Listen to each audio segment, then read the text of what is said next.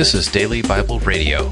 Join me, Troy Taft, as we study the Bible verse by verse.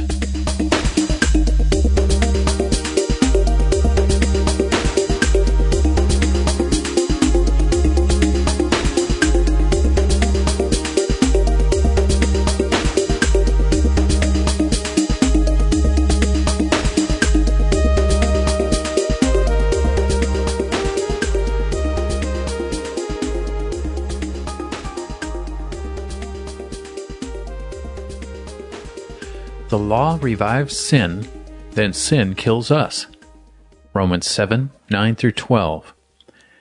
I was alive apart from the law once, but when the commandment came, sin revived, and I died. The commandment which was for life, this I found to be for death.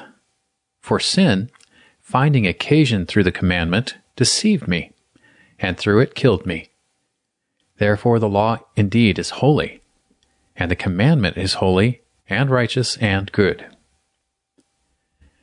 It is important for us to remember that Jesus proved that the law doesn't always kill. When he was faced with the law, he simply obeyed and gained merit before the Father.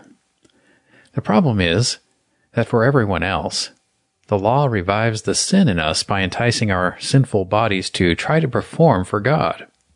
As soon as we try to do this, we not only do not perform, but we do bad things instead. Our sin, empowered by the law, kills our chances to actually please God. What we thought we could do by following the law ended up to be a deception. It wasn't God or the law that deceived us. It was our own sin that did it. We actually thought that we could be good enough for God. Notice that the law didn't do anything. In fact, it holds out a very true possibility that anyone who follows it will gain a righteous standing before God. Not only that, Jesus proved that it could be done. That only makes us all the more guilty. The law's real intent is to provide righteousness, but God knows that it only defines failure when applied to us. So this settles the issue. The law is good, and we need something else to help us. I'm Troy Taft. This is Daily Bible Radio. For more information, visit dailybibleradio.com.